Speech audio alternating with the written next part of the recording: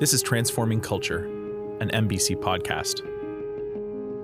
I have a heart full of questions, quieting all my suggestions. What is the meaning of Christian in this American life? I'm feeling awfully foolish, spending my life on a message. I look around and I wonder ever if I heard it right. Coming to you cause I'm confused, coming to you cause I feel used, coming to weep while I'm waiting. Tell me you won't make me go. I need to know there is justice, that it will roll in abundance, and that you're building a city where we arrive as immigrants, and you call us citizens, and you welcome us as children home. Welcome, everyone, to another episode of Transforming Culture. My name is Luke LaRocque, and I'm the host of this podcast and the director of ministry at Muskoka Bible Center. Our goal with these podcast episodes is to start healthy, biblical conversations with each other about cultural issues that impact our everyday lives. We've had some great interviews so far with various speakers, and we're excited to bring you the last 4 episodes over the month of November. One quick housekeeping note before we start today's episode. Do you remember back in episode 1 when we shared that this was the first podcast that MBC was going to launch and that we were going to be learning lots of things along the way? Well, we have learned a lot. However, we are still getting some learning in, and one of the things we've learned is that you shouldn't announce who is going to be featured on your next episode until you're absolutely sure that the audio is ready, which happened this week. We need to do a little bit more with Scotty Smith to get his episode ready, so our episode order is getting a little bit jumbled up. Thankfully, we're finally ready with our audio from Kevin Wilcox, all the way back from week 3 of the summer. And to be completely honest, this is a whole new thing. The audio from the summer was, in the end, just not usable. And while we did our best, we didn't want echoing and other noises to distract from what Kevin had to say. So we asked him to re-record the episode. Kevin was gracious enough to agree and even hosted me at his home for the recording session. With that in mind, this episode takes on a bit of a different format from other episodes. You'll see that it is more of an interview-style podcast episode, and although Kevin and I have only known each other for a few months, we get on like old friends and definitely get sidetracked once or twice. I met Kevin through another podcast where he was being interviewed, and when the topic of deconstruction presented itself as one we should be discussing during the summer, I thought right away of Kevin and having him speak at MBC. He's an assistant Crown attorney in the Durham region with a background in criminal defense. He's also a candidate for a Master of Laws at the University of Ottawa, where he is currently completing his thesis project on human trafficking within Canada's pornography industry. He has served overseas with International Justice Mission, assisting with anti-slavery litigation in South Asia. He has served various ministry roles over the course of his life, ranging from inner-city ministry community building with street-involved and homeless populations to camp, youth, and worship ministry across Southern Ontario. Kevin is passionate about visiting the widow and the orphan in their affliction and seeing the body of Christ respond to the world's suffering in the name, love, and power of our Almighty God. Let's head now to the conversation we had together about deconstruction. Kevin, thank you so much for taking the time to be on the podcast with us today. I know that this is very different than we had originally planned. The room size is a little bit smaller than the chapel at MBC. Yeah.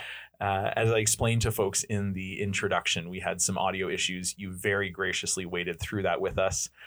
We were trying to see if we could save the audio from the summer. In the end, it wasn't possible. And so here we are in a very small room with lots of padded comforters and things like that and 2 microphones, which I'm excited for. I love having conversations.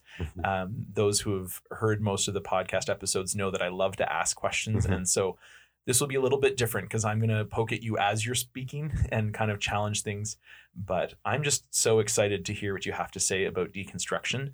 And as I've said in the summer, and I'll say again now, it's something that's near and dear to my heart because I think looking back on it, I probably deconstructed in university, in a salvific way, which you will talk about later, so I won't steal your thunder.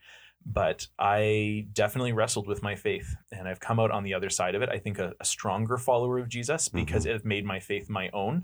It's not something that was taught to me by my elders or passed on and just assumed. Yeah.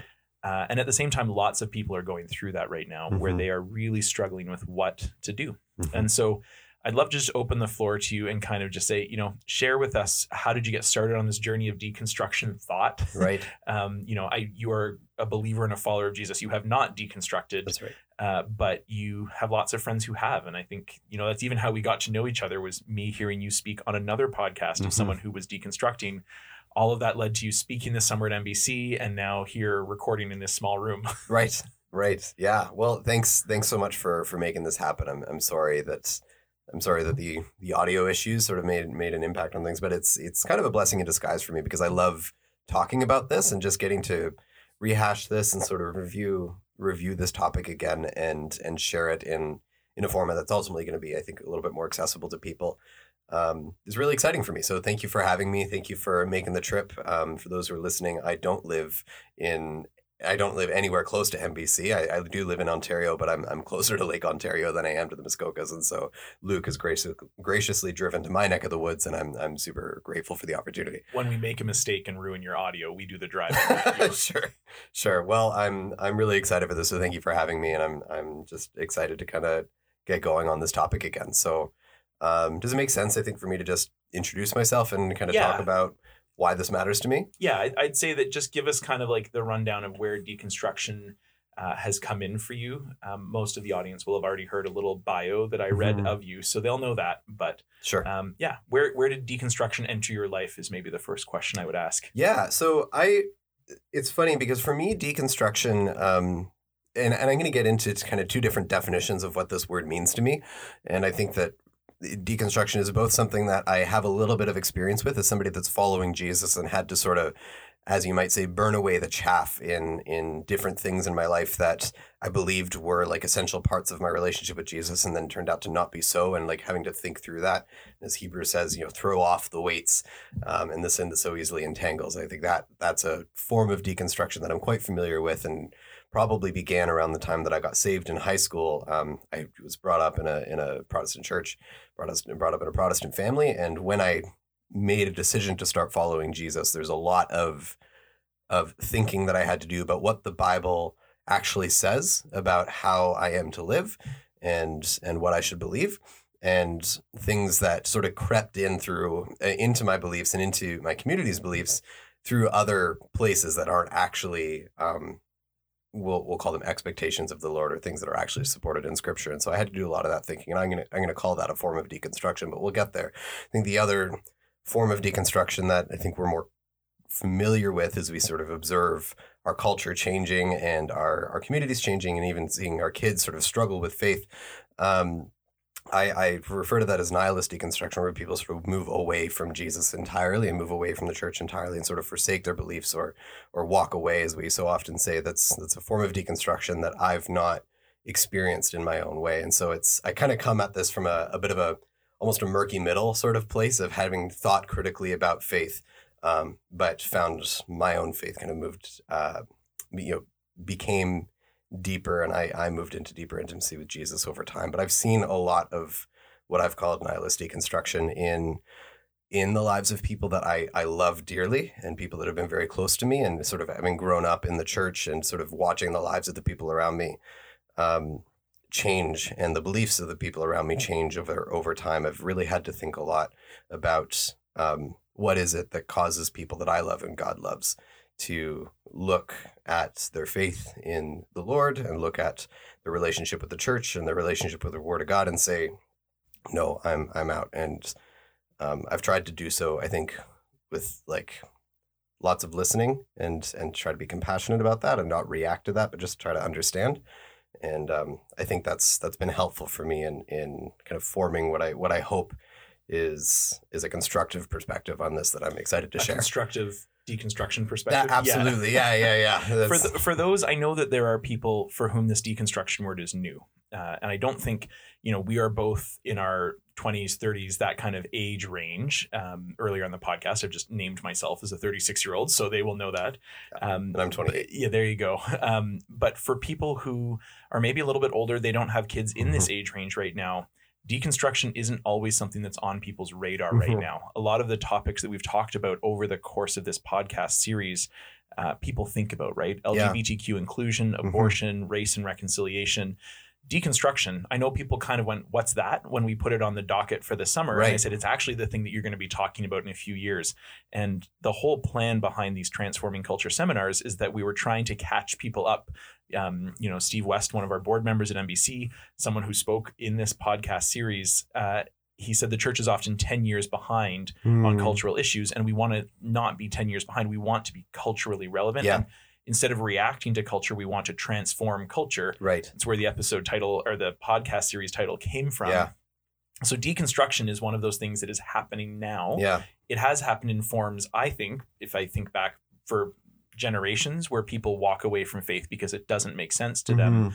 How would you define deconstruction right now for folk who are maybe trying to understand where this specific language of deconstruction comes from? What does it mean to you? Yeah, absolutely. So it's a really, really great question. So people that are unfamiliar with this language, they'll be more familiar with language like deconversion or like, or walking away, renouncing your faith, things like that. And I think that gets us sort of in the ballpark of what we're talking about when we talk about deconstruction, but it's not, in my view, the highest resolution word we can use when we're talking about this. And what do I mean when I say highest resolution word? If you think of a photo, there's like grainy photos where you can sort of make out sort of what's in that, like Bigfoot photos or Loch Ness Monster photos where you can sort of see what's there, but it's not particularly clear. And it's arguably an accurate picture. Like you are capturing something that's true, but you're not getting a lot of detail in a photo like that. And you're not seeing the whole picture, even though what you're seeing is in fact the case. And so when we talk about deconversion, walking away, renouncing your faith, for a lot of people, that is technically true,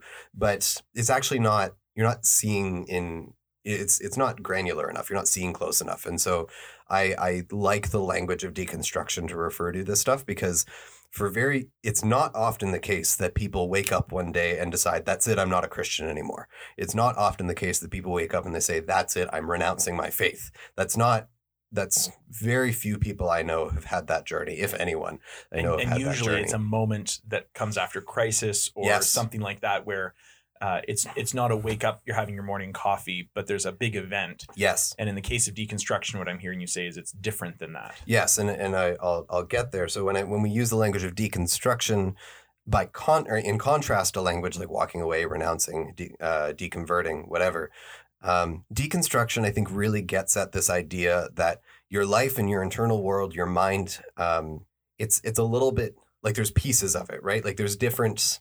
I like to think of a mind as a house, right? There's structural components to it, and there's weight-bearing pieces to it, and I talked about this when we did the lecture at NBC back in the summer.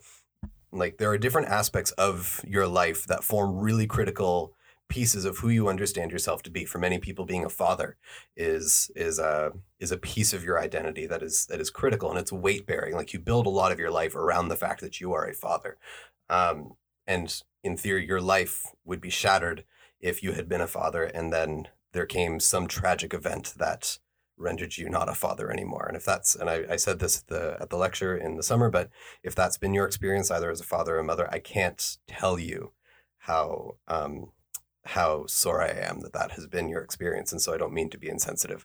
But that's kind of the point that I'm trying to make, is that changes you. The life that you've built is sort of built around this aspect of your life that is sort of a weight-bearing structure in your mind and in your soul. And so when we talk about deconstruction, from a spiritual perspective, what we're talking about is somebody who has a faith in Jesus, and that faith in Jesus is multifaceted. You believe in the Word of God. You believe in the Bible is the inerrant Word of God. You believe that Jesus is the only Son of God. You believe that he was a historical figure who actually came and wasn't just sort of a myth like we think of the Greek gods, for example.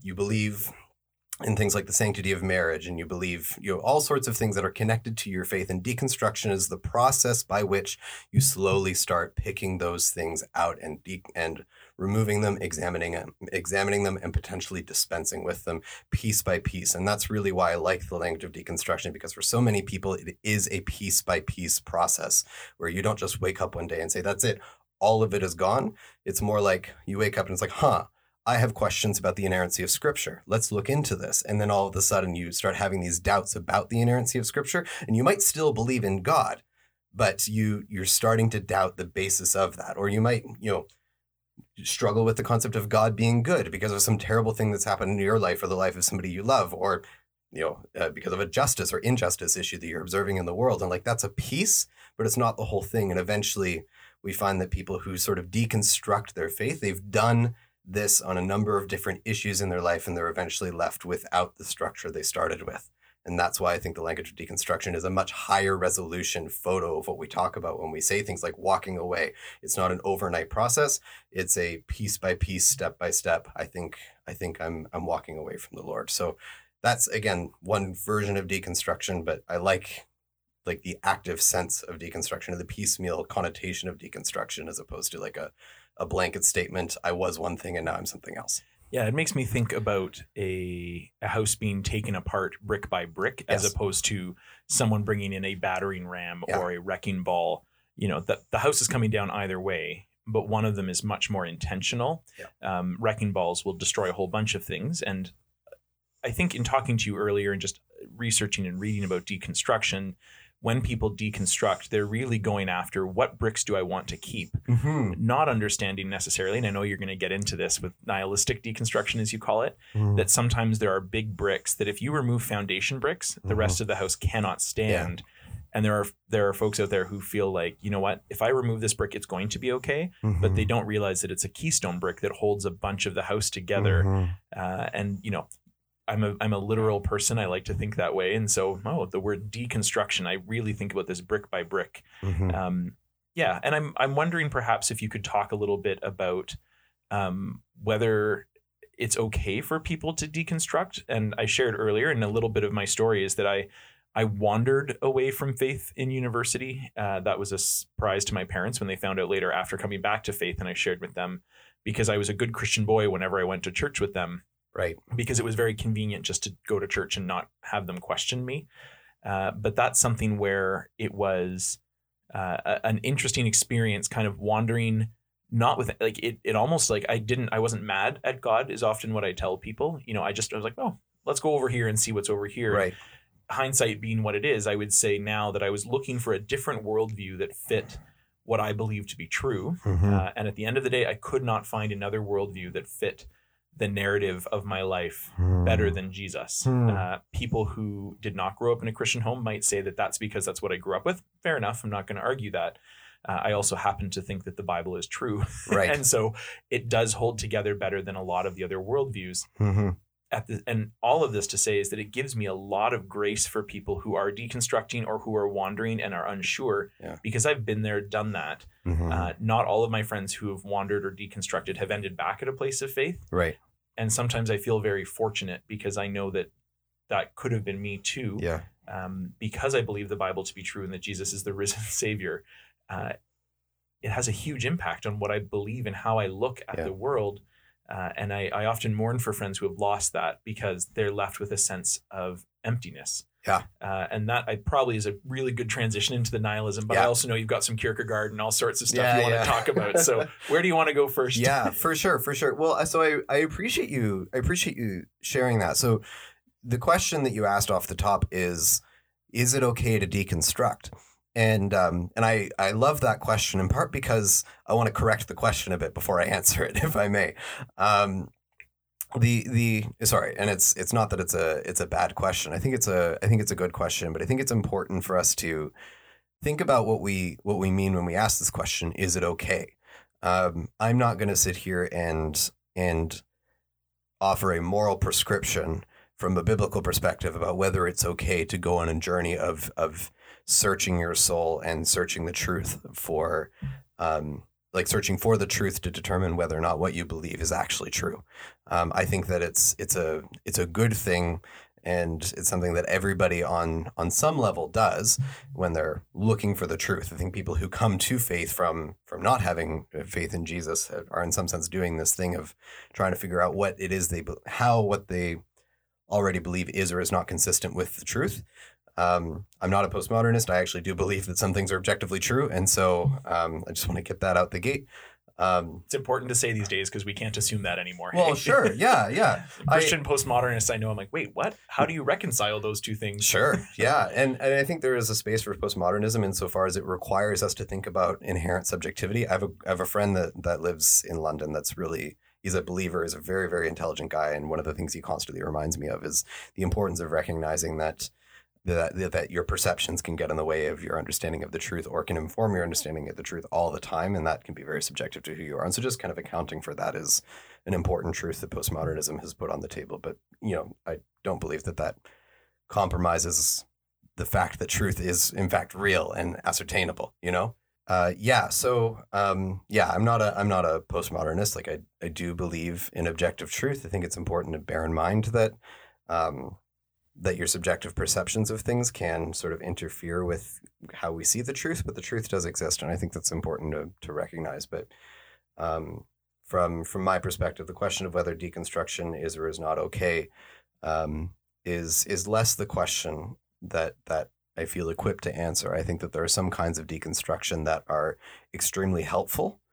And I call that sanctification deconstruction. And I want to get into that in a second. But there's another kind of deconstruction that we've been referring to that I call nihilism deconstruction that I think warrants a lot of compassion, in part because sometimes deconstruction in those circumstances is involuntary. It happens to you, and you need to contend with it. And so I would not go so far as to say that kind of deconstruction is not okay, so much as I could say that kind of deconstruction can be dangerous to your faith, and it's a scary thing, and it can be a sorrowful thing. Like Luke, you said a few minutes ago that some of the people who went on this deconstruction journey didn't actually come back to the Lord, and you grieve for them on some level, and I think that's the appropriate response. Like, is it okay? Well, it's challenging. It warrants it requires compassion. I'm not going to stand here and judge people who go there, because there's a lot of really good reasons why people might go down that road. And I want to discuss those, I think, today. It's part of one of the main things I want to discuss today, so that we can be equipped to go after those people with the Great Commission and equipped with the gospel of Christ. So I don't know if that really answers your question, but it does kind of reframe the discussion a little bit. I think it's really helpful. Okay. One of the reasons I ask that question is that there are a lot of people out there, and I think unfortunately it's been a part of evangelical Protestant tradition that you're not allowed to question, that you just have to believe that the Bible is true, right, and that it's not okay. And yet I see in Scripture instances where people we consider role models in lots of other areas of our life, they're not perfect. David wrote these Psalms and also cheated on his wife with Bathsheba and caused a whole bunch of sin there. Yeah. But there are people who wrestle, quite literally wrestle with God, and are touched for it. People who ask questions of God and are left better for it. And I think sometimes in the world that we live in, we can feel very defensive of people questioning our faith. We live in a post-Christian world, maybe not, we might even be postmodern at this point in some ways, but we live in a post-Christian world where I think the number is something like 7% of Canadian population, or even 2%, I'd have to look up the statistic, identify as evangelical Christian.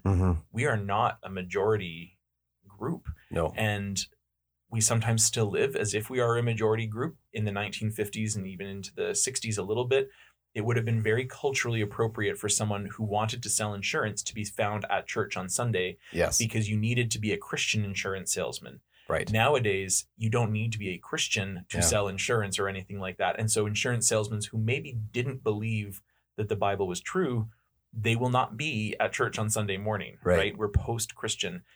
And I think with that has come a lot of reality for people, that there's fear that comes from being not the majority group anymore. There's kind of that us versus them mentality. And that can sometimes cause people to lock down and say, you know what, don't question anything. You just have to believe it. And so that's why I asked the question about deconstruction off the hop. I want to know, am I okay to ask questions? And that's kind of where it comes from. And I think it's helpful to hear there is a good way to ask questions. What we do with those questions and how we respond to those questions is important as well. For sure. So I appreciate you clarifying that then. I want to state unequivocally that not only do I think it's okay to do that critical self-reflection about your faith, and ask questions, to put it that way. I think it's extremely important that we do. And I want to talk about the ways it can be dangerous and the ways that it can be helpful. And so I think at this point, I'm gonna sort of outline these two styles of deconstruction that I refer to, and just kind of talk through what they're like, what their nature is from my perspective, and then how we can sort of approach these things graciously. The message, and I was really encouraged, by the way, when I went to MBC this summer to teach on this there, I was really encouraged by how many of the questions after the seminar were just about love. Like, how do we love our neighbor? Like, what does that mean? How can we best do this? What are the nuances of that? Because that really is my message here. We need to love our deconstructing neighbor.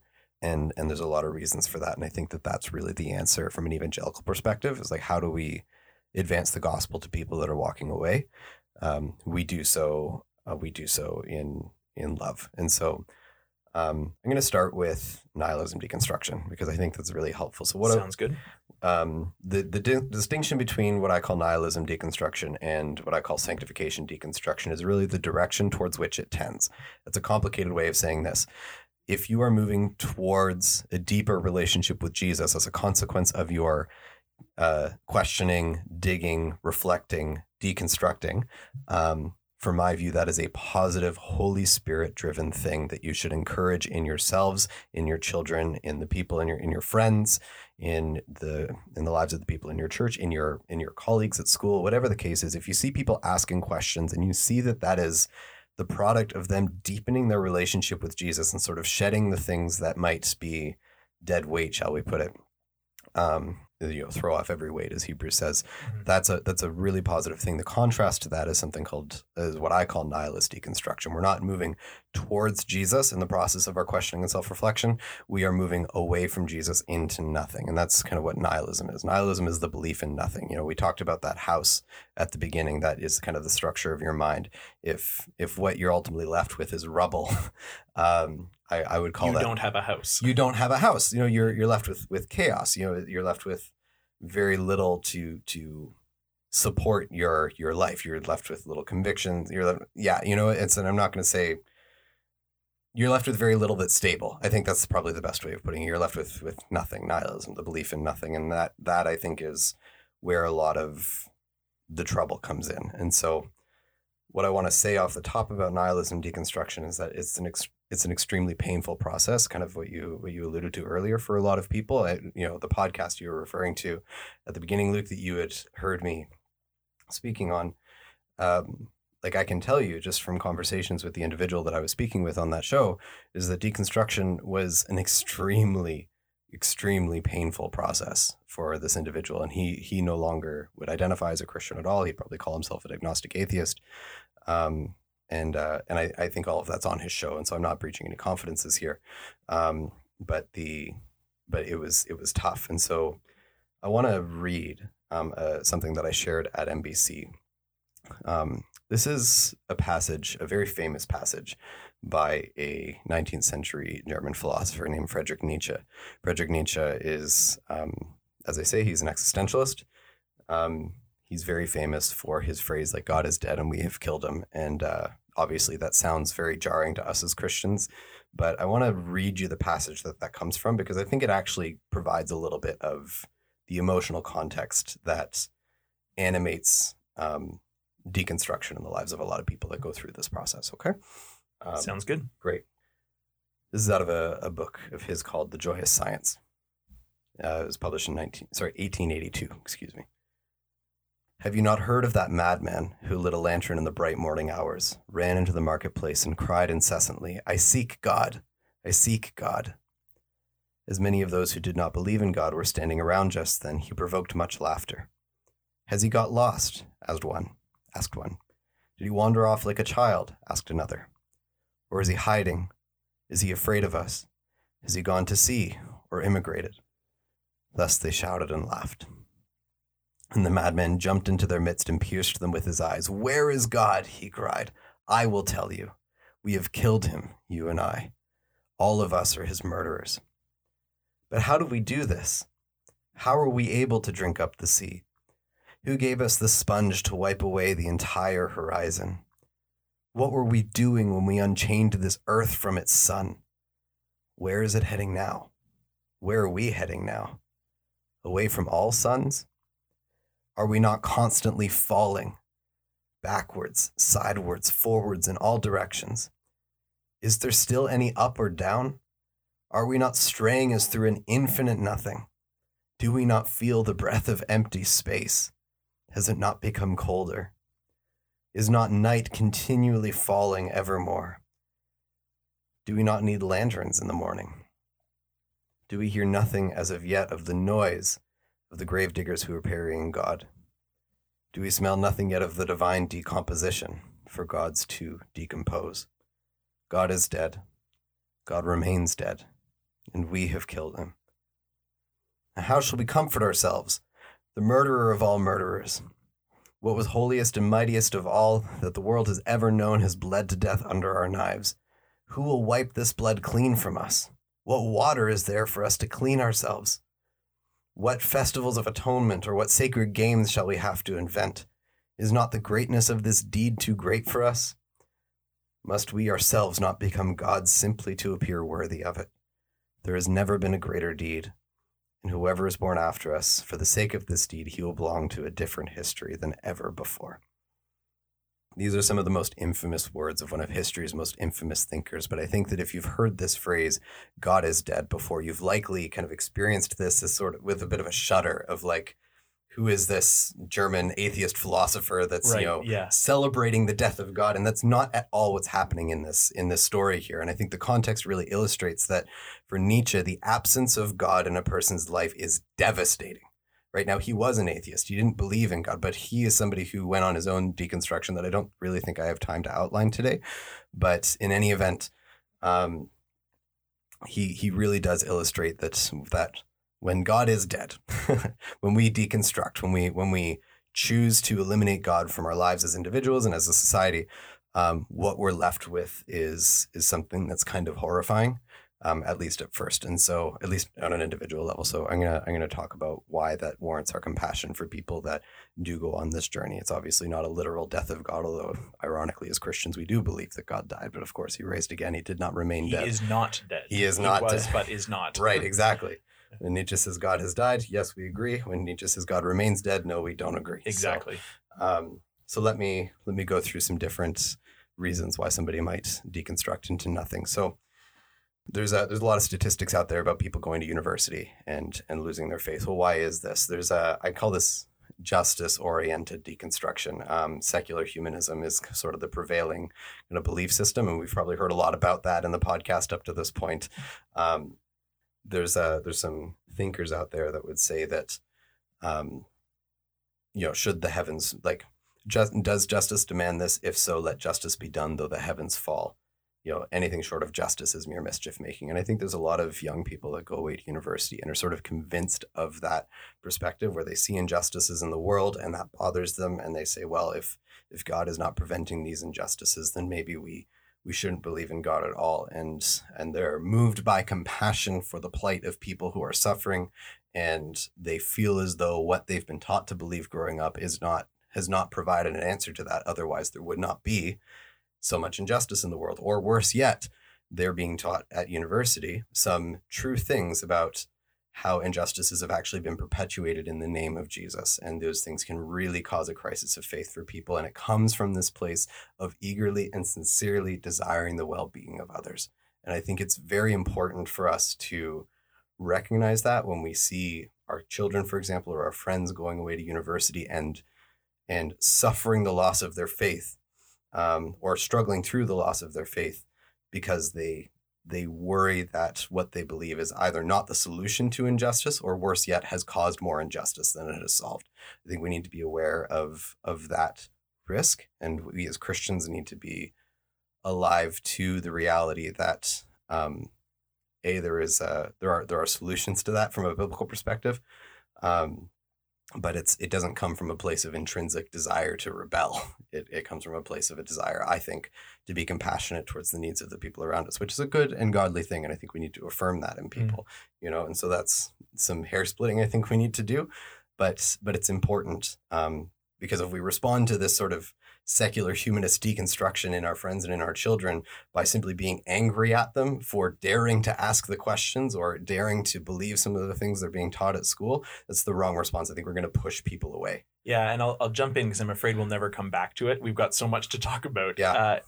It's something, as a parent, I've got a 9-year-old and a 5-year-old. Most of our listeners would know that because I've talked about them a lot. Great. Turns out I like them a lot. Oh, good. They are a part of my life. Like you said earlier, being a father is a big building block in my life. Yeah. We wrestle with what do we teach our kids and when. The story I've told before, I think, is that my daughter ruined Christmas for her JK class in a public school because she told them openly that Santa wasn't real. Right. And that was something that we ran into unexpectedly because we had taught her that Santa was a tradition that was not real. There was no man coming down the chimney. We did not in a million years imagine she would then turn around trusting us and tell her whole class. But it does bring up the question, at what point is it right? And I think it's different for every child, because if we don't answer those questions at the right age, they can come back to bite us later in a big way if we're not ready. Yeah. Yeah. So I appreciate you saying that. I should say as a caveat, I'm not a parent, and so I can't speak to sort of the nuances of how to raise a child. Yeah. And I want to be clear, no judgment. I just think it's a very interesting question because right now we're talking about how do we prepare people for these hard questions. Yeah. And I know as a parent, it's hitting me, but it's a good thing that you're saying is that sometimes we wait too long to answer important questions. There are things that come up in life unexpectedly. The Santa one we didn't see coming, but there are things now as a 9-year-old, she's coming home from public school. And we've talked about that on other episodes of this podcast that my children are in public school and we think that's right and good at this time. The world is rapidly changing and that is a thing we're aware of. But how to prepare people for these really hard things that could become deconstruction points later in life, right? And that's probably one of the things that's scariest for anyone who knows someone deconstructing is, where did this start? Yeah. And the reality is that it could start anywhere for anyone. Yeah. For me, as I spoke from my experience, there wasn't one big moment where I said, oh, I need to deconstruct because of X, Y, Z. But there was a lot of questions I had. Yeah. My father is a scientist. And so I grew up in a home where we trusted science. And right now in the world we live in, post-pandemic sort of, but not really, trusting science isn't a given for a lot of people because there's a real lack of trust of authority. Yes. And that's something that God is the ultimate authority. We both believe that is, objective truth. Yeah. But that we can't make that assumption anymore. And so it becomes very difficult to determine, where did this start for someone? How do I get back to that point? Yeah. And sometimes we think if we can fix that one thing at the beginning, if we can put the first brick back in place, everything else will solve itself. Well, guess what? If you've taken out more than one brick, you have to go brick by brick and reestablish it, or else, as you said earlier, you're left with rubble. Yeah. Yeah. And I kind of have two responses to that. First, I appreciate you mentioned sort of the relationship with science and being able to trust science sort of in this post-pandemic world, kind of sort of post-pandemic world. We all hope post-pandemic, but we'll see. We'll see. This winter will be, winter is coming is winter the thing that I keep thinking in my head. Sorry, George R. R. Martin, we co-opted that in real life. Right. But the preceding is not an endorsement of everything in the Game of Thrones books. I've watched half an episode and I've read half a chapter, and in both cases I said, this is not for me. Right. I know you and I were joking before we started recording, there's that Black Mirror show, and I said, no, it's not for me. No. I don't need to see those in my life. Right. I'm not ready for it. Right. Yeah. Right. Yeah. Anyways, sidebar. That's all right. No. So I appreciate you mentioned sort of the losing confidence in science and to some extent, maybe to a greater extent, our government over the course of the pandemic. I actually think for a lot of people who are in the community that are struggling with sort of the government and with trusting the predominant scientific voices, there's a bit of a deconstruction journey there too, because we also are in the same community that, up to this point in history would have been relatively supportive of governments, insofar as they were responsible for like the criminal law and truth and enforcing justice in our communities. Like we've typically as the church had a decent relationship with our government in the West at the very least in the 21st century, and for that relationship to now be one of frustration and disillusionment, I actually think is in some sense on a psychological and emotional level very similar to the relationship, the ways that deconstructing folks can see their relationship with God and with the church sort of deteriorating is a kind of a disillusionment. And so I just say that not because it's identical, and I don't believe that it is, but if you see that in yourself, you maybe will have some basis for empathizing with the people in your life that are in this process of deconstruction. And even as you say that, I realize really we can deconstruct anything. Yes. Right. And we are very specifically talking about theological deconstruction. Yes. People deconstruct things every day.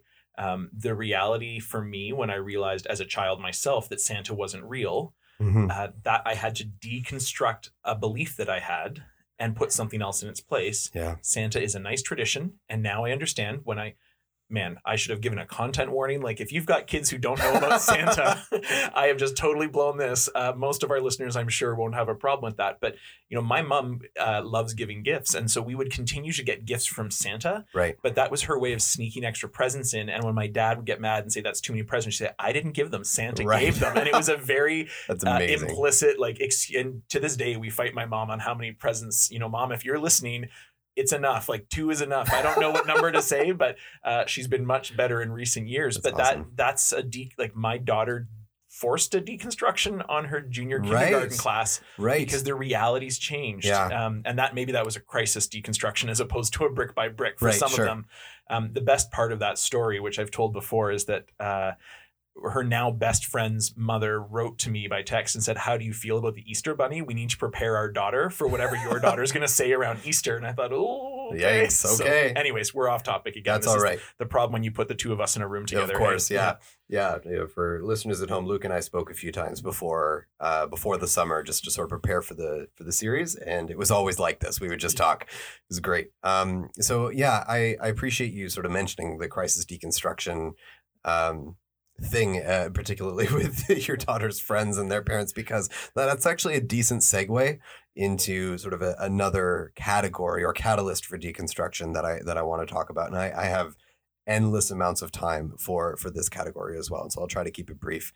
I call it trauma response deconstruction that's based on experiences and hurt. Okay.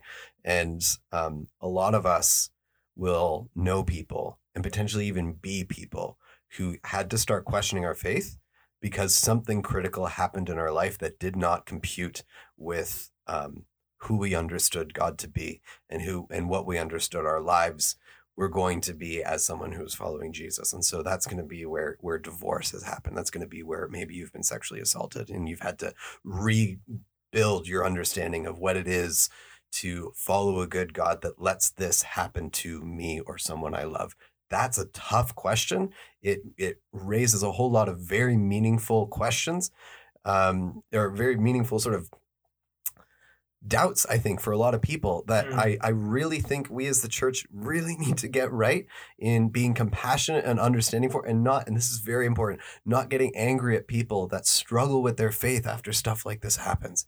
And I'm like you, if you're listening, you can't see this. Like I'm fighting back tears on this because I really think that this is an area that we as the church, the capital C church, need to grow in, right? I think we're too quick to respond to the symptoms of these problems as if they're the root cause, and they're not.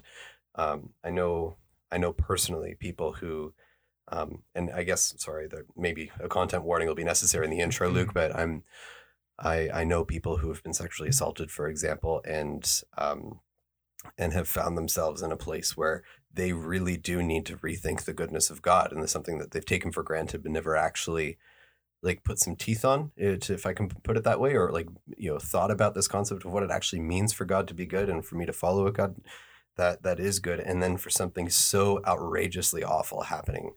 And sorry, I can speak with some authority on issues like sexual assault, for example. I'm a Crown prosecutor.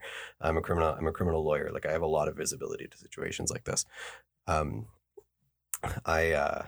really think that we as the church need to respond fundamentally from a place of compassion and understanding and patience and gentleness and love to people who are in situations like this. So, and I know it's getting ahead of ourselves a little bit, but I think that's almost, we're going to move in the time we have remaining a little bit towards kind of what do we do when people are deconstructing, I know, but compassion and patience are two words that I love, because we are so used, going back to this post-Christian world that we live in, we're so used to having all the answers, and people, especially young people, just accepting them as pat answers when that's not the reality, right? Culture is increasingly and way more than halfway towards not believing that God is real at all.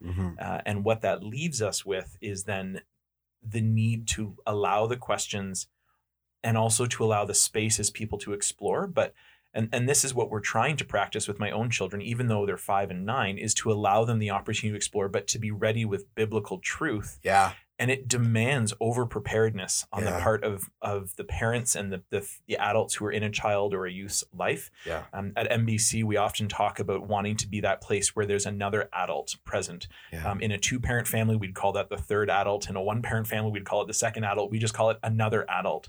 Because often as authority figures, parents, grandparents, trusted loved ones in a family, when someone's deconstructing, that person is not always the person that's going to be talked to and said, I'm struggling with this. It's that other adult who is trusted because they're adjacently present. They seem trustworthy and kind, patient, loving, compassionate, all these words that you're using.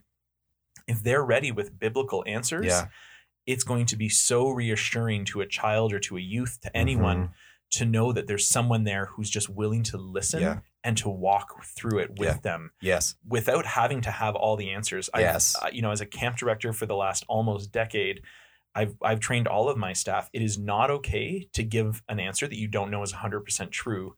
Because what happens is you set that person down a wrong path. You don't know when that's going to come up at another time. It is perfectly acceptable to say, I don't know, but I will find out. And then you actually have to go find out. Yes. If you don't go find out, then you've just set them down a notch again. There are so many resources out there now with the advent of the internet and all of that, great podcasts like the ones you're listening to now, where people are able to get answers and then go back and have those discussions. That's something that I've noticed as I deconstructed and came back to faith. I had to do it all on my own. And I, perhaps because of that experience, am hyper aware of those in my local church where we attend. If I see young people struggling, I just check in and see how they're doing so that they know that I'm present and available. They may never ask me a question, but to be that other adult, that third, second, fourth, whatever adult it takes to say you are loved and you are caught up in this church, Big C church that loves you and is here for you. We are not leaving you on your own to deconstruct into nothing. We are here to deconstruct or to reconstruct. I think we've used that language sometimes too, you and I talking, that we can reconstruct towards something better and bigger than you even could have. Oh, I'm so excited to be in heaven one day and see how it actually all fits together, right? I've joked with people before that we're going to be too busy worshiping the risen Lord and Savior to really get into the nitty gritty of, say, like how the flood actually worked or creation or, all of these things. But it's going to be so exciting to see how it actually does all hang together. The inquisitive part of my mind is so excited just to know. That whole diatribe there is just this idea of like being present, but willing to catch people when they're falling and saying, I'm with you. You're not alone. And I'm just going to hang on that for a second and we'll keep going because you mentioned that it's okay to not have all the answers and to be willing to, and it's actually critical to be clear about when you don't have the answers. I wrote a blog a while back where I make a distinction between orthodoxy and orthopraxy. And this will be language that's familiar to sort of academic theologians and maybe some lay theologians that have done some reading. I'm going to do it. Please. Yeah. So orthodoxy just being right thinking, right doctrine, orthodoxy, orthopraxy being right practice. Okay. And in my view, and reasonable people can disagree on this, I don't think anybody disputes that you need both in your walk with the Lord. Like there's doctrines that we ought to believe as the people of God. There's also ways we need to behave as the people of God, or else faith without works is dead, right? And so I think when we're coming alongside people who are deconstructing for one reason or another, I almost think that orthodoxy is not really going to be the thing that people need in moments like that, particularly when we're talking about trauma response deconstruction. They've been wounded by somebody's behavior or something critical that's happened in their life. They don't need you to preach doctrine at them. They need you to hold them tight. Okay. And I really believe this very strongly, and we need to understand on an intuitive heart level, in a lifestyle level, what it means to be followers of the God of love, and let that bleed into our relationships with people who are suffering and whose faith is suffering as a consequence of some injustice or trauma they've suffered. And so I think that's really, really critical, and I really do want to emphasize that as maybe the point of this whole discussion here. Okay. All right, that's it. Thanks for joining us today. Yeah, no, we're done. No, we're not. I am gonna keep going here. Of course. So yeah, I use kind of the example of divorce and sexual assault, but there's other examples, and I just want to be really practical here of different things that might constitute quote unquote trauma response deconstruction that just sort of get our brains going and maybe thinking about the people in our lives that we could be loving better through these kinds of situations. And so, I know people who have suffered medical hardships, for example, and know of people who have suffered medical hardships. And, if your kids are on the internet, and they are, some of them might be familiar with a content creator named Footless Joe. Footless Joe is a 30-something amputee who had to have her leg amputated from the knee down at some point because of a medical issue. And she grew up in an evangelical background in the United States, and her medical issues caused her to really have to rethink her faith, and is not actually someone that would currently identify as a Christian. And it's just sort of one of the dominoes sort of in the broader scheme of her life that really set her on a path of struggle, I think. And she talks about that in her content on YouTube. You can go and look at it. If you just kind of want to hear a little bit more about that story and what we can learn from it. But that's an example of something that might get someone down that path. I think that there's a lot of people that grow up in, and this is going to be hard to say, and I mean this with no judgment whatsoever, but I'm going to say it anyways. I think there's a lot of people that grow up in unhealthy homes, where maybe the marriage is not healthy, like their parents' marriage isn't healthy, or there's just stuff going on at home that really sort of disillusions them to the faith of their parents. We've got to be very careful about stewarding our marriage as well, I think, so as to not discourage our kids with respect to their faith, because I know a number of people who prayed a lot for the Lord's relief of the chaos in their home.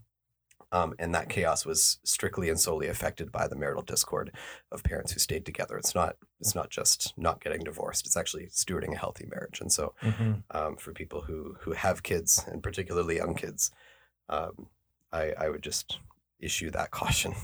Okay. With the greatest of respect and sensitivity.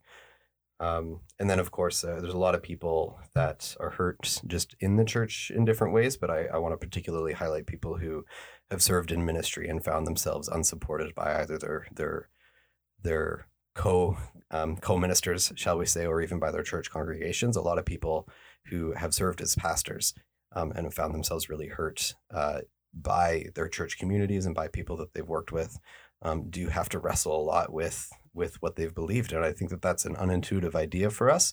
And I'm not at all saying that the questions that people ask in those circumstances about who God is and whether God is good and what they've done, whether what they've spent their life in service of is I just want to emphasize that we need to be compassionate to people who are in this situation and find themselves asking these questions. We need to be very loving and supportive of our pastors to the greatest degree possible. I think we need to be compassionate. We should not excuse sinful behavior in our leadership, and I think that's something we should be very careful of as well in the church. We shouldn't protect people from, say, criminal investigations if those criminal investigations are warranted, but we should be as gracious to our leadership as we would ask them to be gracious to us. Okay. And then I think there's just this sort of existential frustration that life can be unfair. Again, if your kids are on the internet, and they are, many of them will be familiar with somebody named PewDiePie. PewDiePie being one of the, he was actually the largest YouTube channel for years on the platform. And in one of his videos in 2013, he indicated that he regarded himself as an agnostic atheist. He was playing a video game, which is what he did, wherein one of the things that happened in the story of the video game is that a kid died of leukemia. And he just said in the video, like, I'm an agnostic atheist. If God existed, kids wouldn't get cancer. That's a difficult thing to know how to respond to. Right. You know what I mean? But it's the kind of like life is unfair sort of suffering that gets people asking those kinds of questions. And again, we need to be compassionate and not reactionary when we face stuff like that. C.S. Lewis in his book, The Problem of Pain, which I commend to you, it's an excellent book, reiterates Epicurus's critique of belief in God. He kind of tackles this question in the book. He says, Epicurus says, God can't be both all-powerful and good in a world where suffering takes place, because the existence of the suffering either means that God can't stop the suffering or he doesn't care enough to do so. C.S. Lewis addresses this question directly in The Problem of Pain, but a lot of people, I think, sit with this kind of heart posture in the lives that they live and the kind of seeing the suffering in the world and say, well, where is God? It's a good question. I think we as the church should answer that question, and C.S. Lewis tries to in the Problem of Pain. But again, you can kind of see how this is a question that warrants compassion and sensitivity and thought, and not angry reacting, and tribalism. So these are the different kinds of trauma-based deconstruction I think people can face. And the last one I'll address is shame-based deconstruction. There's a lot of people that do things that they're not proud of. There's a lot of Christians that do things that they're not proud of that ultimately result in them rethinking their faith, because it's easier to deal with than sitting under the condemnation of the Christianity that they've been taught to believe up to that point. So I know people who have, sexual sin, I think, comes up a lot in deconstruction, and I'm going to sit there for now. There's a lot of people who make sexual decisions, unwise or unexpected sexual decisions kind of early in their life, and they were raised in the church, and then they kind of step back from those decisions, and they're like, so I have two options now. I can either continue to believe what I've always believed about sex and sexuality as the church, or as a member of the church, and sit in this really grievous pain that I've given that up now, or I've lived inconsistently with that now, and I can't undo that, or I change what I believe about this. And their deconstruction is a way of protecting themselves from the violence that shame can do to a person's soul. So I just want us to be aware of that as well. And I would say Peter, in some sense in the Bible, experienced this a little bit. When we were at NBC in the summer, Luke, I shared a passage out of the book of Luke. Jesus has been arrested, and we see Peter's denial of Christ multiple times. I'm going to read this passage. I'm reading out of Luke chapter 22, starting at verse 54 in the English Standard Version. Then they seized Jesus and led him away, bringing him into the high priest's house, and Peter was following at a distance. And when they had kindled a fire in the middle of the courtyard and sat down together, Peter sat down among them. Then a servant girl, seeing him as he sat in the light and looking closely at him, said, "This man was also with him." But Peter denied it, saying, "Woman, I do not know him." And a little later, someone else saw him and said, "You also were one of them." But Peter said, "Man, I am not." And after an interval of about an hour, still another insisted, saying, "Certainly, this man was also with him, for he too is a Galilean." But Peter said, "Man, I do not know what you are talking about." And immediately, while he was still speaking, the rooster crowed. And the Lord turned and looked at Peter. And Peter remembered the saying of the Lord, how he had said to him, "Before the rooster crows today, you will deny me 3 times. And he went out and wept bitterly. Later, when we see Peter in the story, we see that he's gone back to fishing, which is where he was before he met Jesus, right? This shame, something he thought he'd never do. This whole thing about the rooster crowing, that was something that Jesus told Peter when he said, "Lord, I will never leave you." And Jesus says, "You watch, before the rooster crows, you will have denied me 3 times. And Peter thinks this is completely unconscionable. Not possible. And then it happens. And the next time we see him, he's gone. He's back to his old life. He's fishing again. He's given up, not on the Lord, but on himself, right? And because he's ashamed, right? And I think that this is a form of deconstruction for Peter. It's not that he doesn't believe in the Lord anymore, but it's almost like he no longer considers himself worthy to follow him, right? And that's a form of deconstruction, and I think we see that in the lives of our kids and of our friends. And in some sense in ourselves. Yeah, no, it's interesting thinking about that story again. Just thinking about how Jesus doesn't leave Peter where he is. Peter goes back to the beginning, so to speak. Yeah. And what does Jesus do? He goes and meets Peter fishing. Yeah. And goes back and finds him once again fishing, right? The first time he calls him out, he says, come and help me make fishers of men and all that.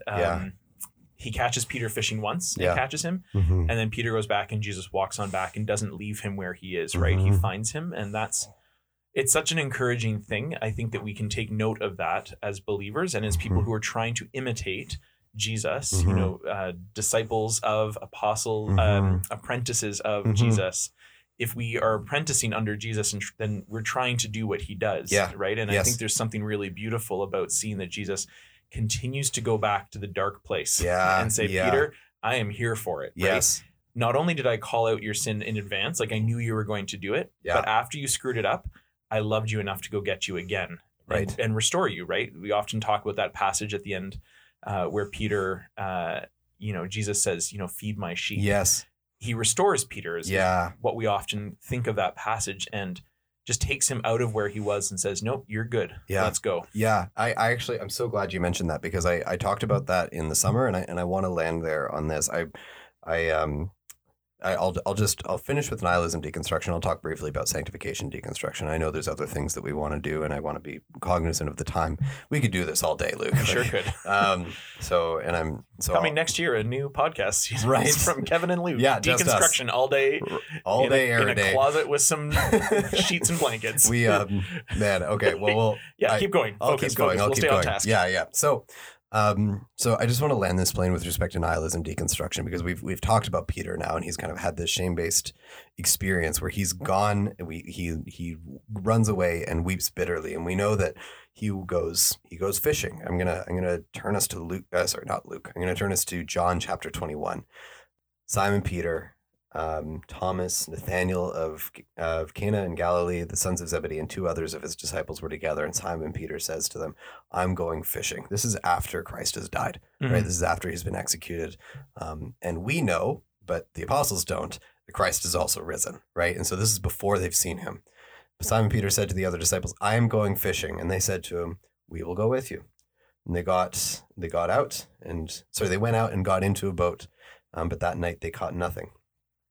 Just as day was breaking, Jesus stood on the shore. Yet the disciples did not know it was Jesus. And Jesus said to them, Children, do you have any fish? And they answered him, No. And he said to them, Cast the net on the right side of the boat, and you will find some. So they cast it, and now they were not able to haul it in because of the quantity of fish. The disciple whom Jesus loves, most of us think this is John, therefore said to Peter, It is the Lord.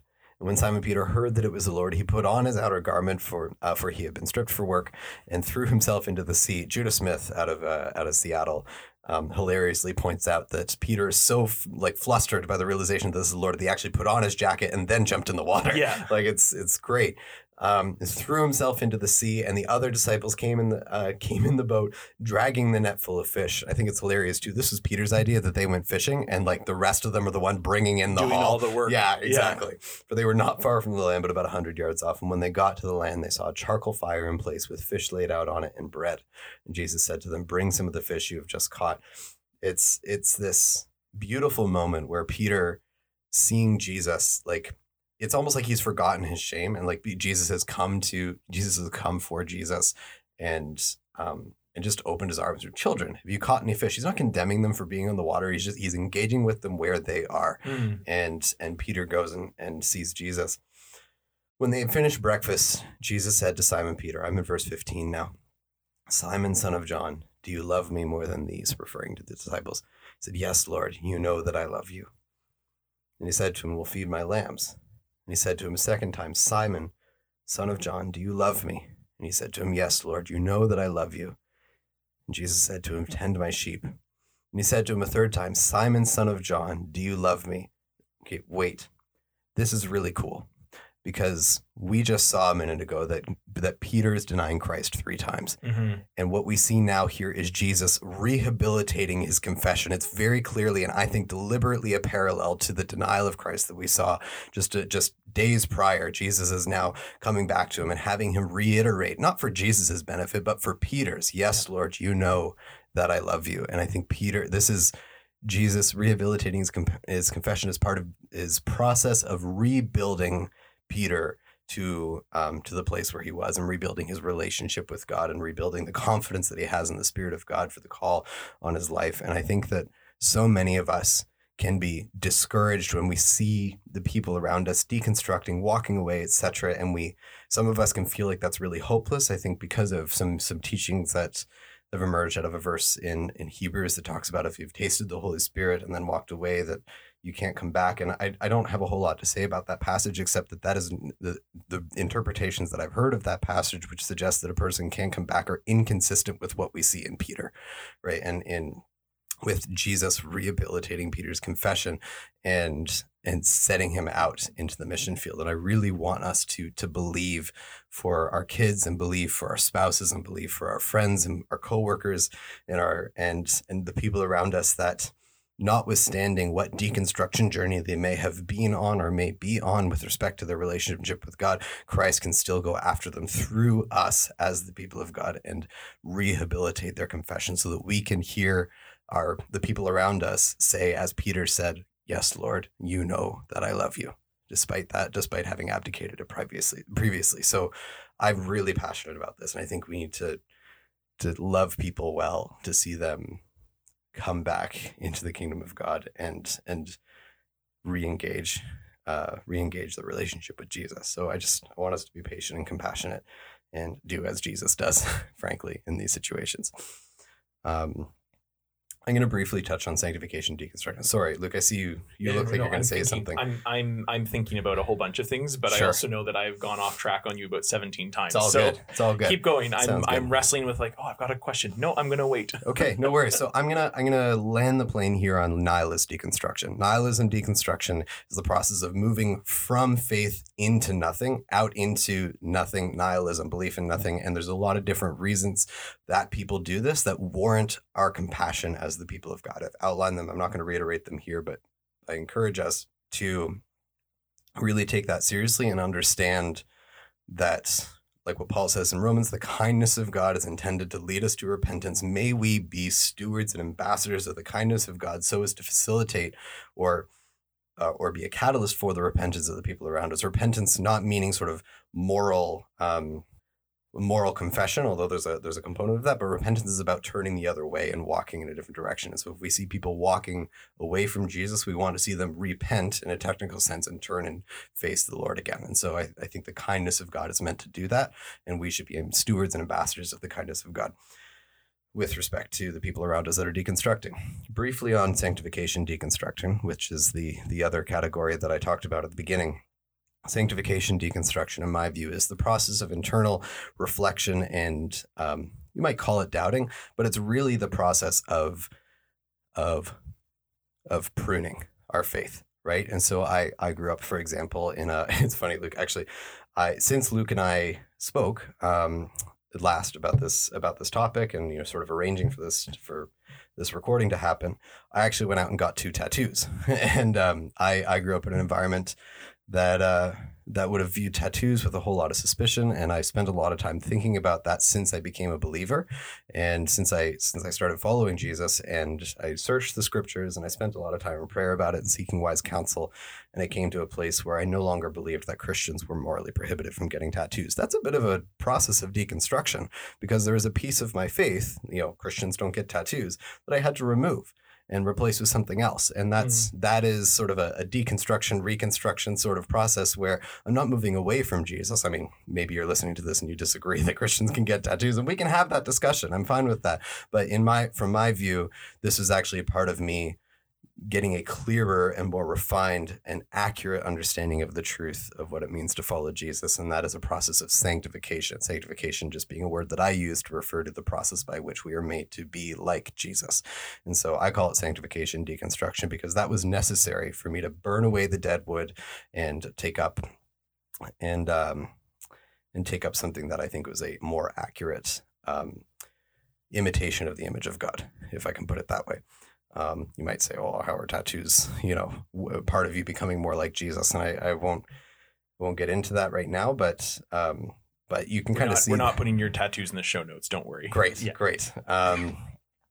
But it really is, like, I'm using that as an analogy for the kinds of things that one might deconstruct, like cards and dancing and rock music, for example, are all examples of things that, in the early to mid 20th century, and maybe in some communities now, really take issue with as being a part of our relationship with God, or a part of Christian culture, if you can put it that way.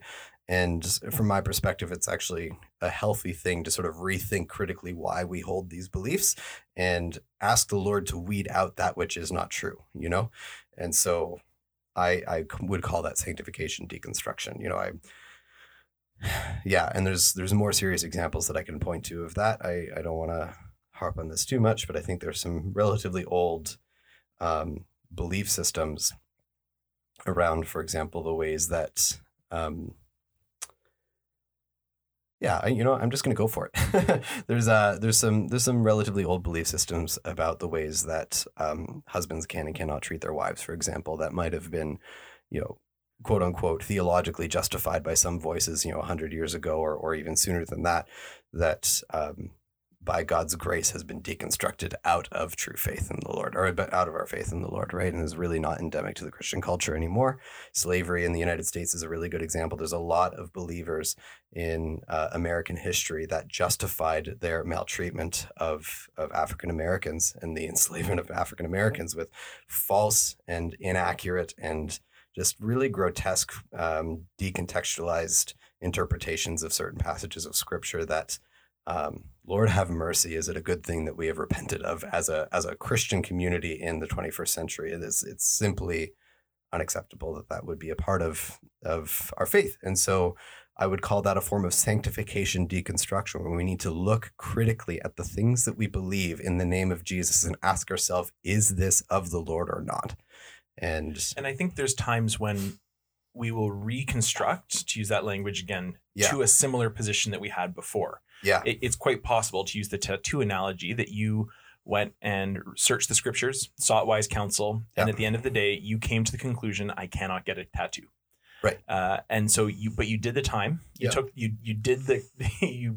paid for it with your energy and searching. Mm-hmm. And sometimes that happens, but sometimes things change too. Yeah. We have to be very careful in our modern day and age, because we can probably find someone who can justify anything to us. Sure. And, we don't have time for it today, but there's a lot of questions around what is wise counsel. Yeah. Sure. Right. And when, the story I like to tell about my mom, we came home from church one day. We walked to our church growing up because it was around the corner from us. And we came home, and a few minutes after we walked in the door, some Jehovah's Witnesses knocked on the door. Right. And my mother's Bible happened to be on the steps right next to the front door. And so they said, we'd like to talk to you about Jesus. She said, very good. Your Bible or mine? And their eyes went wide when they realized she was kind of like, in this case, accidentally ready to play, but like she just grabbed her Bible and she's like, let's compare notes. Right. And so for someone who's not a believer, they might meet a Jehovah's Witness coming to the door and they don't have that framework. It's really important where we get our information. It is. And in this day and age with, the internet, which your kids are on, you can justify almost anything. Yeah. And we rightly have concerns about that when we see things in modern culture that we just don't agree with.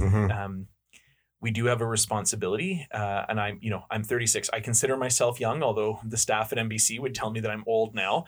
But I have a responsibility to make sure that I am passing on the faith as I understand it, biblically, scripturally, holding to truth, because it's very slippery, that slope towards kind of heresy if we try to justify the things we want versus the things that are right. Yes. And as much as I personally don't care about your tattoos, if you came to the conviction that you should not have a tattoo, it would be wrong of me to try to convince you otherwise. Yes. Because tattoos are not a salvific issue, I think. Exactly. If you told me that you didn't actually believe that Jesus came back to life and that was resurrected after 3 days, you and I would be having a different conversation and likely not recording it for other people to listen to. Or maybe we would. Who knows, right? That would be an interesting podcast.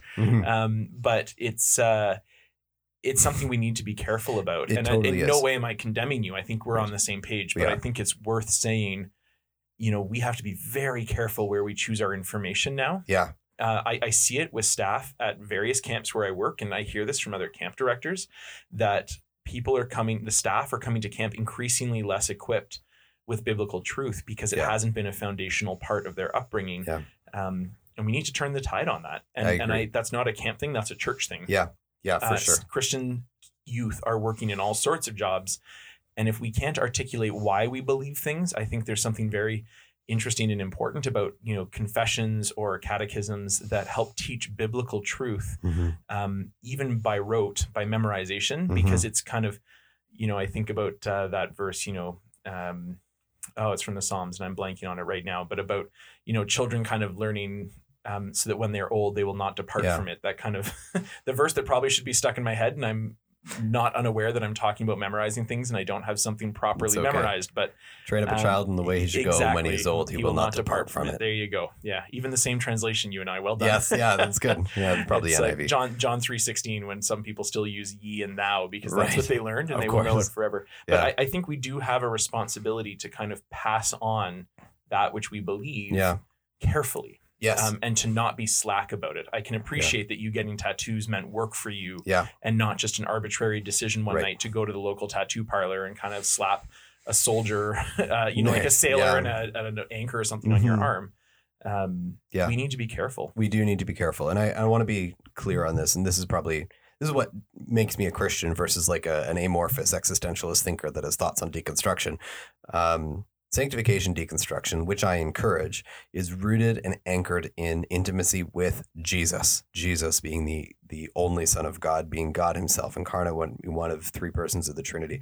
And the way we know Jesus fundamentally is through belief in the Word of God, the Bible, the 66 canonical books of the Protestant Scripture. And like that for me is what needs to anchor our sanctification deconstruction. And what I'm calling for a deconstruction of, from the sanctification perspective, is that which we endorse in the name of Jesus or require in the name of Jesus that is not actually supported in Scripture.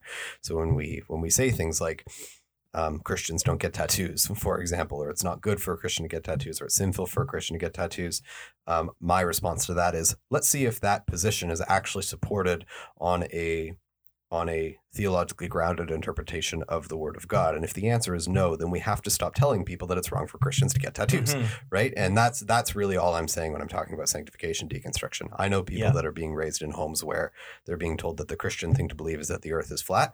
That breaks my heart, because when they eventually come to the realization... Wait, what? Yes. Oh, I know some people who are being raised in homes. Wait, what is it if it's not flat? Sorry, that the earth is flat. Excuse me. The earth is flat? I'm surprised. I'm messing with you. I believe the earth is round. Don't worry. The earth is not flat. Sorry. My position on the shape of the earth is that it is not flat. It's is a sphere. Oblique spheroid. Yes, exactly. Yeah. But my point is that I think that when we fuse the name of Jesus with these sort of peripheral, we'll call them extraneous beliefs or even incorrect beliefs, like these kids that I know that are being raised in environments where they're being told that the Christian thing to believe is that the earth is flat, will eventually be confronted with the reality that the earth is in fact a sphere. And then that will spawn a deconstruction moment for them where they're like, I don't know if I can believe the Bible anymore because I've been told my whole life that the Bible teaches this, and I now no longer believe that that's true. And it's so perfect. This is exactly why we taught our children that Santa isn't real. Yes. To bring it back to that. And for those of you who think that I'm trying to be a monster to my children, I'm not. We very intentionally made the decision because we felt like, yes, it's a fun thing to think that there's a jolly man who comes down the street and we leave out milk and cookies. Dads of the world are upset with me because we want our milk and cookies on Christmas Eve. Right. But the reality is that my daughter, at the time we didn't have our son yet, we said we cannot teach her something that she will believe us to be true. And when she finds out it's a lie, or that we've led her on in some fun tradition, we do not want her questioning the reality and the truth of the Bible or anything to do with our Lord and Savior. Yes. And so we have to tell the truth about all things. Yes. Which, I mean, I know we're kind of coming full circle and we're running up against 75 minutes of talking. So by far will be the longest podcast episode, I think. We can cut out all of my terrible stories later. So that'll save us some time. Probably not. So we're just going to have to take the stories and run. But, this is exactly what we need to wrestle with, because I don't believe that it's a problem for our kids to encounter hard things. Yes. There's some debate out there about when kids should get a cell phone. And I'm increasingly coming to the view, my 9-year-old does not have a cell phone, but there are now views out there where people say, give your kids a cell phone as soon as you can, because you would much rather teach them how to use a device like a cell phone when you still have influence on their lives. Yeah. And if we are pretending that our kids are going to make decisions about all of these faith things when they're teenagers, it will be too late. They will have made decisions and the world will have influenced those decisions. Right. So with the Santa thing, we said, you know what? We will explain it's a lovely tradition. You might get presents from Santa, but wink, wink, nudge, nudge. It's dad. Right. Because I inherited my mother's gift-giving tendencies. And now my wife is the one who's like, that's too many. And I'm like, it's so nice. So there's definitely gifts from Santa, quote unquote, under our tree too. Sure. But contextualized in an understanding that's not misleading your Santa children. is not real. Yes. He's a great tradition. It comes from the Kris Kringle tradition. We can look into all of that because I need to know that my children trust me when I tell them what is true and what is not. Yeah. Because if they can't trust me, then I do not want to be that person causing a deconstruction moment. Yeah, exactly. And there are very, very deeply held beliefs from people, I believe, out there in the Christian worldview that are wrong. Yes. And I'm not here necessarily to judge that at this moment, but we need to be very careful that we make important, careful decisions about what we teach our kids. It is life or death in one sense, eternal life and eternal death. Absolutely. If my children deconstruct because I was light about these things, I believe that's on me before the Lord, that I didn't train up my child in the way he should go, right? To quote the verse I now remember. Yes. Yeah. And I appreciate that. And I would also say that it's not just about our kids, but it's about our witness as a whole, right? Amen.